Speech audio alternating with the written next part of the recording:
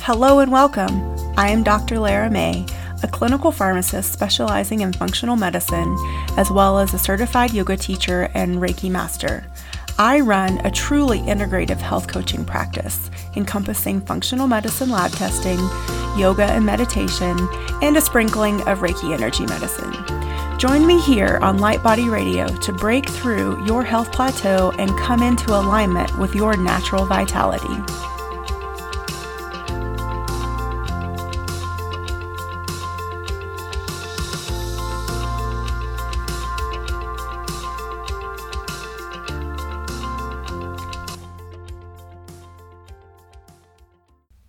Hello and welcome to another episode of Light Body Radio. I am your host, Dr. Lara May, and today I want to talk to you about dairy. Now, some of you may have a long and loving relationship with your creamer or your milk with your cereal in the morning, or maybe it's your ice cream or whatever form of dairy. It could be even cheese that you choose to partake in and have part of your regular eating habits. But I would like to just give you a little taste of the truth about dairy, and you can take it or leave it. But I will say for myself, when I finally let go of the dairy in my life, my health got phenomenally better. I was able to finally get rid of all my chronic allergies. I got rid of this chronic mucusy gook that I always had hanging out in the back of my throat. My skin cleared up. I no longer had this cyclical acne problem that I just couldn't seem to get rid of. So there were a lot of things personally for me that improved when I finally let go of the dairy. And it was hard for me because for me, I enjoyed, milk in my coffee or tea, and I enjoyed, ice cream every now and then. But for me, it was cheese. Cheese was my love affair. And every now and then I would still let myself have some cheese, but overall I have released the dairy from my life, and I want to talk to you about why, and maybe with a little bit of extra knowledge under your belt, you will consider your own relationship with dairy. So what if I told you that your relationship with dairy, the milk that you think is so good for you and your bones, is actually contributing to the deterioration of your bones, your organs, and your waistline? And yes, I'm even talking about skim milk. At this point, I also want to point out that I am specifically talking about factory farmed dairy. So that is dairy that is pasteurized and processed and contains a whole bunch of hormones and added chemicals, and it's fortified with vitamins for a very specific reason. And I'll go into all this, but I just want to point out that for my raw dairy farmers that I love, and for the people out there that consume raw dairy, this is not part of that. So there are two things that make cow's milk products so bad. First, the protein molecule in cow's milk is really difficult for the human body to break down, which means it will leave waste residue in the body, and it'll really pile up if you consume it regularly. Remember, cow's milk was designed for baby cows, not humans. Also, the milk is pasteurized, so any good attributes it might have had when it came out of the cow, even if the cow was raised in the best way possible, has now been cooked out of it and killed. So, however, butter and cream, since they don't contain this casein-heavy protein, are much easier to break down and are still acceptable for you in small quantities. And so if you're a bulletproof style eater or a paleo person, then definitely you can still have your ghee and your grass-fed butter. So, if you feel adventurous, I encourage you to maybe start looking into making your own nut milk. But a little bit more about why cow's milk and dairy should probably be avoided. In order for calcium to be properly absorbed and not leached from your bones, magnesium has to be present. Dairy products actually contain very little magnesium.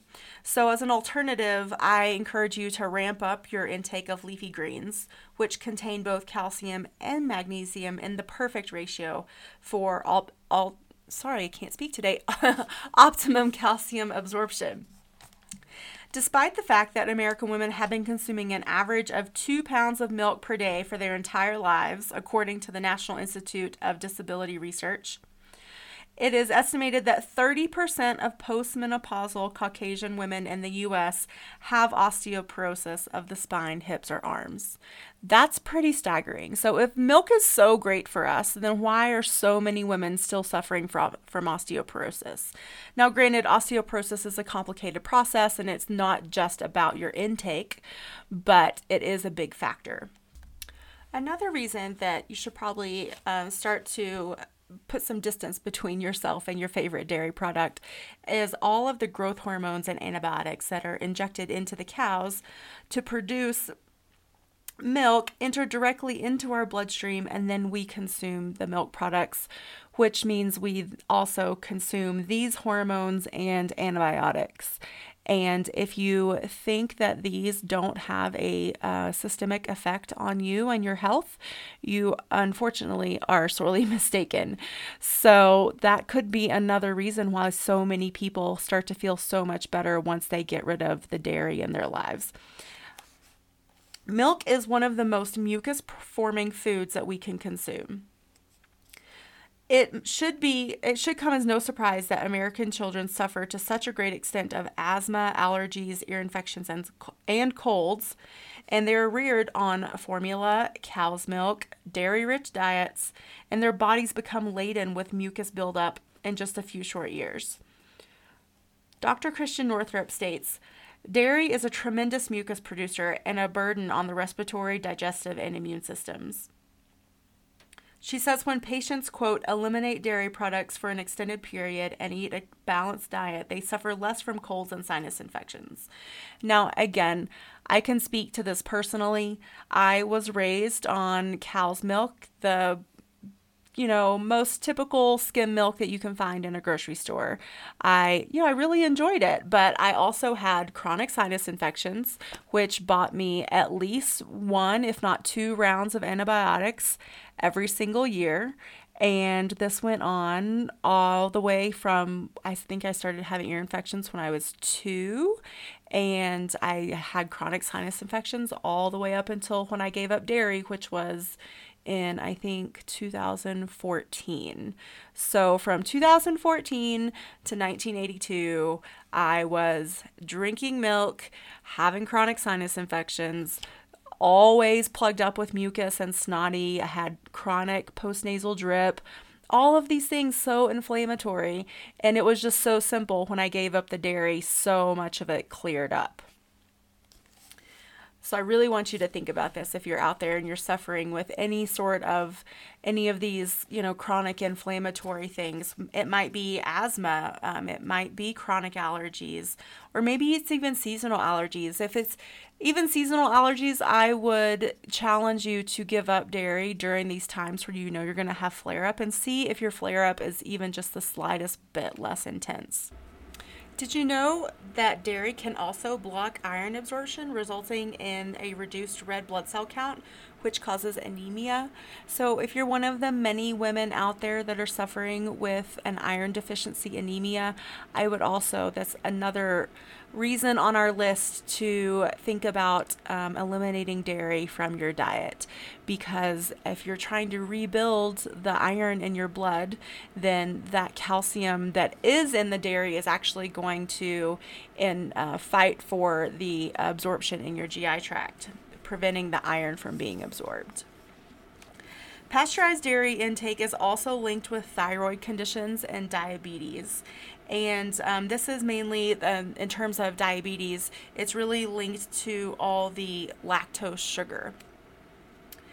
So again, like we already mentioned, the growth hormones, and there are so many other contaminants that the factory farmed cows either absorb or exposed to, or maybe they're fed GMO corn.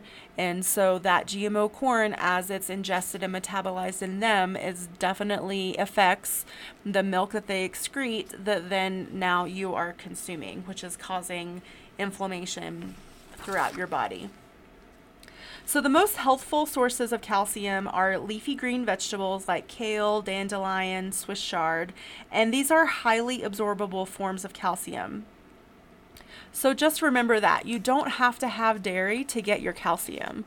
And like I mentioned earlier, the dairy that is out there on your grocery shelf does not have enough magnesium in it for it to truly be absorbed correctly. So I don't know if you're taking a magnesium supplement, but I would encourage you next time you go to your doctor, have your magnesium levels tested. Make sure you have enough magnesium in your body. If not, talk to your doctor or healthcare provider about a magnesium supplement. And again, I'm going to sound like a broken record. Eat your leafy greens because that's where you get lots of calcium and magnesium and iron as well, since we talked about having some iron deficiency anemia. So that's all about the dairy today. I hope this just gives you some information and stuff to think about. And I also want to talk about today pH balance and alkalinity in the body. So the balance of acid and alkalinity within the body is referred to as the pH. And it is measured on a scale ranging from 1 to 14, 1 being acidic and 14 being alkaline or basic. A neutral pH, which is right in the middle, is for the human body is 7.35 or 7.4. And maintaining this balance is vital. And our bodies do an amazing job with maintaining this balance for us through a system called the buffer system. But if we eat a diet that is super high in acidic foods, then this can overwork the body with that, or eventually just overcome it, and we can have a more acidic pH within our body. An acidic environment within the body negatively affects our health at the cellular level. And again, this comes back to inflammation.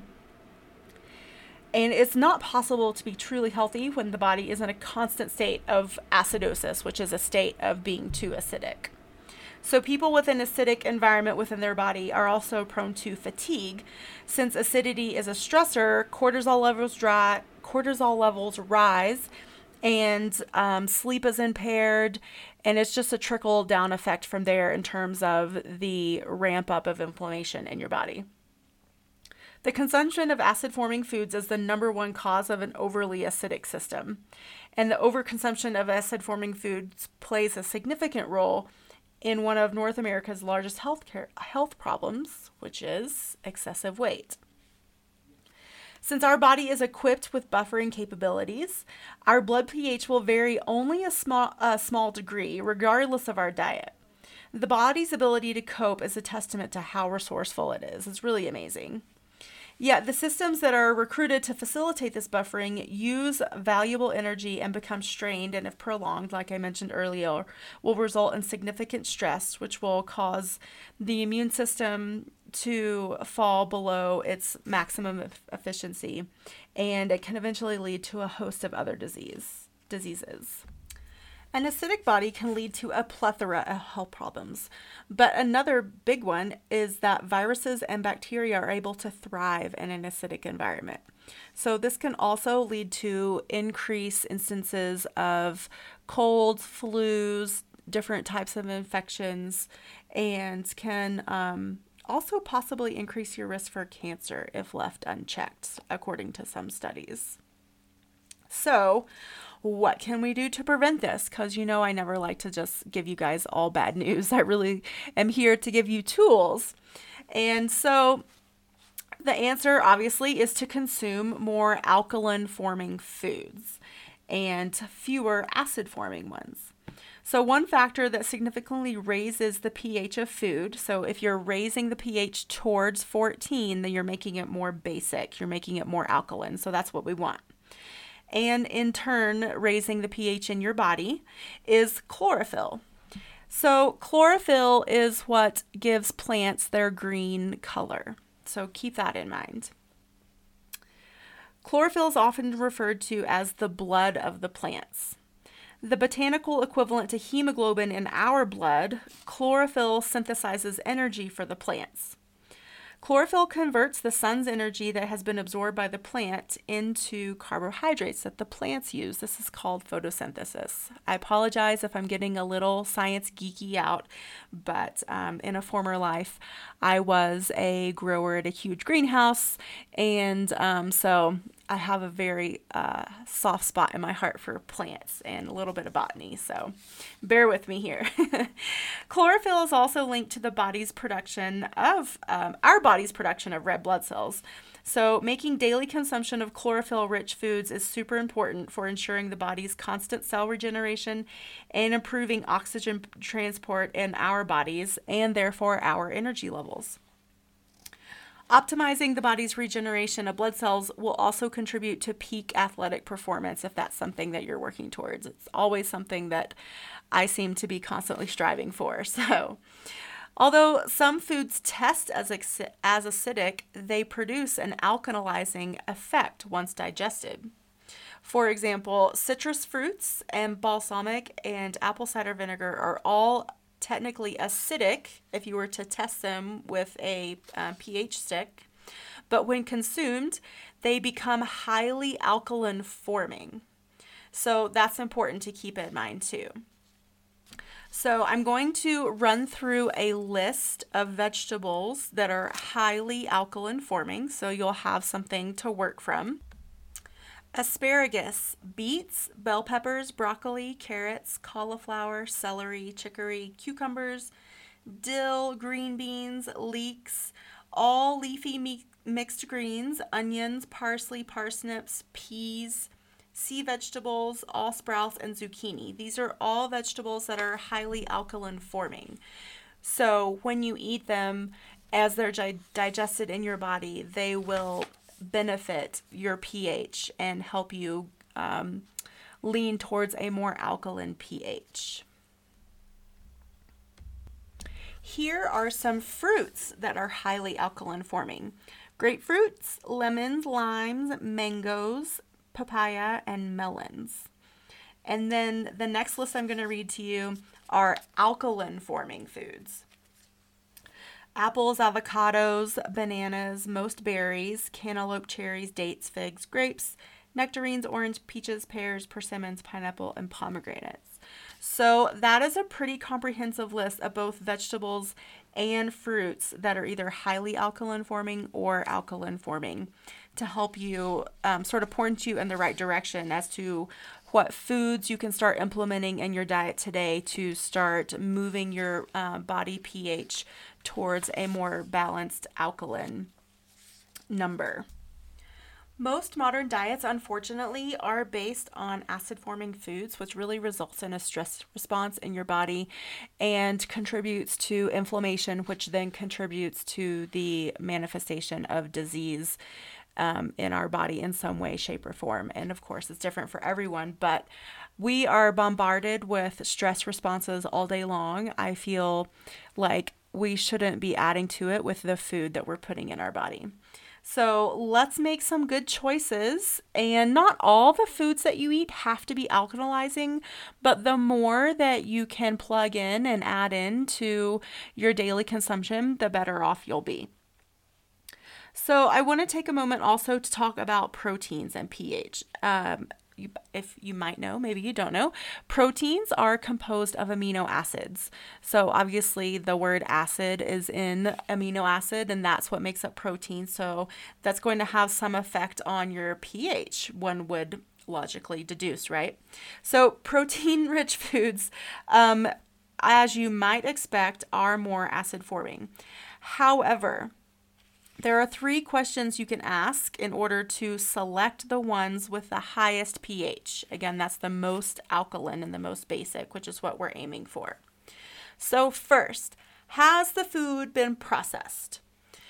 You should be asking this with, when you're trying to figure out what you should choose anyway, because in general, you want to eat the least amount of processed food processed foods possible. But in terms of this whole pH balance, alkalinity issue, if the food has been processed, then it is most likely going to be more acid forming, because most common processing of protein involves isolating it. And this is done by removing the carbohydrate and the fat and creating protein isolates. Whey and soy protein powders are two types of protein isolates. So think about that too next time you're looking maybe for a protein supplement. If you see the word isolate, you really want to stay away from it, because it's just going to add to the acidity within your body. The isolation process involves high temperatures and usually chemicals, and the resulting protein will have a significantly lower pH than it did before, and like I said, will be acid forming. So the second question that you can ask yourself is the protein raw? Cooking protein can make it more acid forming. Since pasteurization is a form of cooking, it is best to select unpasteurized sources of protein, which would be raw. So raw is best. But if the protein needs to be pasteurized to kill the bacteria, be sure that it is flash pasteurized only. Flash pasteurization is a process by which the protein is heated just long enough to reduce the proliferation of harmful bacteria, but not long enough to significantly affect the protein quality and structure. So the first two questions consider the food's manufacturing. The less altered by processing and cooking, the better. So again, is it processed, and is it cooked or raw? The third question is, does the protein source contain chlorophyll? We already talked about chlorophyll and how great it is. Since chlorophyll is very alkalizing, the protein containing it will have a high pH. An easy way to determine chlorophyll content is to look at the color. Is it green? And you probably are thinking protein and meat, but don't forget about your plant-based protein. So that's why you're going to look to see if your protein is green. If your meat is green, please don't eat it. That's probably really bad.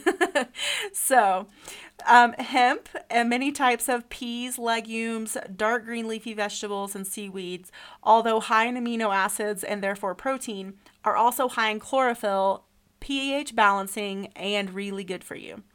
So natural proteins with a relatively high pH include sprouts, and these could be any kind of sprouts from nuts, seeds, and legumes, algae such as chlorella and spirulina, grasses such as wheat, oat, and barley, and cooked legumes, though cooked legumes are not as alkaline forming as sprouted legumes. Flax seeds are also in there, and as well as hemp. Hemp protein, for example, is not isolated and so remains in a relatively natural state, retaining its alkalinity. Hemp protein is one of my favorites to make a protein shake with, like after a workout or something. I really like it. It also has a great taste. And it's one of the few complete plant proteins, meaning like it has all of your essential amino acids in there. You don't have to search out for extra sources of amino acids when you consume hemp. So daily consumption of protein with a relatively high pH will help you maintain your body's acidity and alkalinity. A diet high in leafy green vegetables will also help you ensure that you maintain this balance. So far today, I've given you two different little smidgens of topics and both have come back around to leafy greens. So now let's talk just a little bit, I promise, about what these acid-forming foods do in relation to your digestion. So when you consume acid-forming foods, they produce toxins that the body must deal with. And how does your body do that? Well, once they get absorbed, then they have to go through your liver. So it's a pretty big stress to your liver. Refined and processed foods, as you know, are highly acid-forming and devoid of any usable nutrients. But they retain their caloric value. So this is why if you lived on a diet of fast food, you would probably be overweight, but you would still, on paper and according to your body's chemistry, be malnourished because there is no nutritional value in that food whatsoever, even though it's well endowed with lots of calories. Denatured foods. So denatured foods would be like those that are cooked. And so denatured means like the protein and the enzymes are no longer functional or in their original structure. So denatured foods not only instantly create an acidic environment within the body because of their chemical composition, but they also contain toxins leading to premature aging through cell degeneration. Most prescription drugs, artificial sweeteners, and synthetic vitamin and mineral supplements are also highly acid forming, which is also why it's so important to make sure if you're taking vitamins and supplements to make sure they're coming from a good reputable source, because you don't want to be adding to your problem or to your not doing yourself the very best that you possibly could be doing. Let's just go in that direction. As the body carries out normal functions such as movement and digestion, it naturally becomes increasingly acidic. Acid formation is a natural byproduct of a healthy metabolism.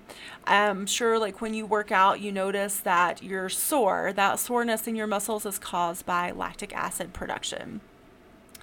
So this normal biological function becomes a problem only when an inordinate amount of food is consumed and our body can't swing back the other way.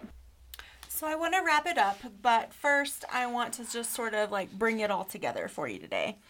Diet, or what you eat, has the greatest impact on your body's pH level. So, granted, there are other contributing things that can definitely skew it to one side or the other, but eating the best possible alkalizing food to help yourself out and decreasing your dairy intake, eating lots of leafy greens, all of these things can help you maintain a good middle of the road pH balance, which will help your body have less inflammation and will be less stressed and will be more healthy. So I mentioned apple cider vinegar earlier as one of those foods that is, it's highly alkaline forming, even though it's an acidic food. So I encourage you to do some more research on your own about apple cider vinegar. But one of the things that really helped me when I was actively working on healing my GI tract, when I was suffering from SIBO and chronic heartburn and IBS, is a apple cider vinegar tonic in the morning, first thing in the morning. So what I would do is I would pour out a shot of raw apple cider vinegar, unfiltered, and I use the Bragg's brand, but any raw unfiltered apple cider vinegar you can find, I'm sure is fine. But don't shoot it straight because that's really gross. Just so take the shot and pour it into some warm water and add some lemon. Remember, lemon was also on the list of highly alkaline forming foods. It was under the fruits list that I gave you. So combine that. And then if you still need to cut it with something after you dilute it with the warm water and add a little lemon, add a spoonful of raw honey as well. As long as you're not allergic, of course. And so do this every morning, and this can really help soothe your stomach and start to heal your GI tract. Ironically enough, having a lack of acid in your stomach can often contribute to you having heartburn or some of these gut issues. So adding in this little bit of acidity that helps balance everything out can really help to heal and to counteract these, not only the symptoms, but actually the source. Apple cider vinegar contains prebiotics, and those are indigestible carbs that help balance your gut microbiome and keep the bad guys like H. pylori in check. So try that if you're battling or suffering with any sort of GI indigestion or anything like that. Try it out. It's super easy, super quick to do in the morning. Again, do it first thing in the morning on an empty stomach. It's really nice and soothing, I think, as a warm beverage. And do it for a month and just see if you notice any difference. I definitely did, and it really helps me along with the whole big, huge other regimen of things I was doing, but it was definitely a key aspect. So today we talked about getting rid of dairy and why, and then we talked about pH and acidity and alkalinity in your body and also in your gut. So today was kind of a mishmash, but I hope that you're able to walk away with some tools that you can implement and maybe at least just some knowledge to get you thinking and asking questions.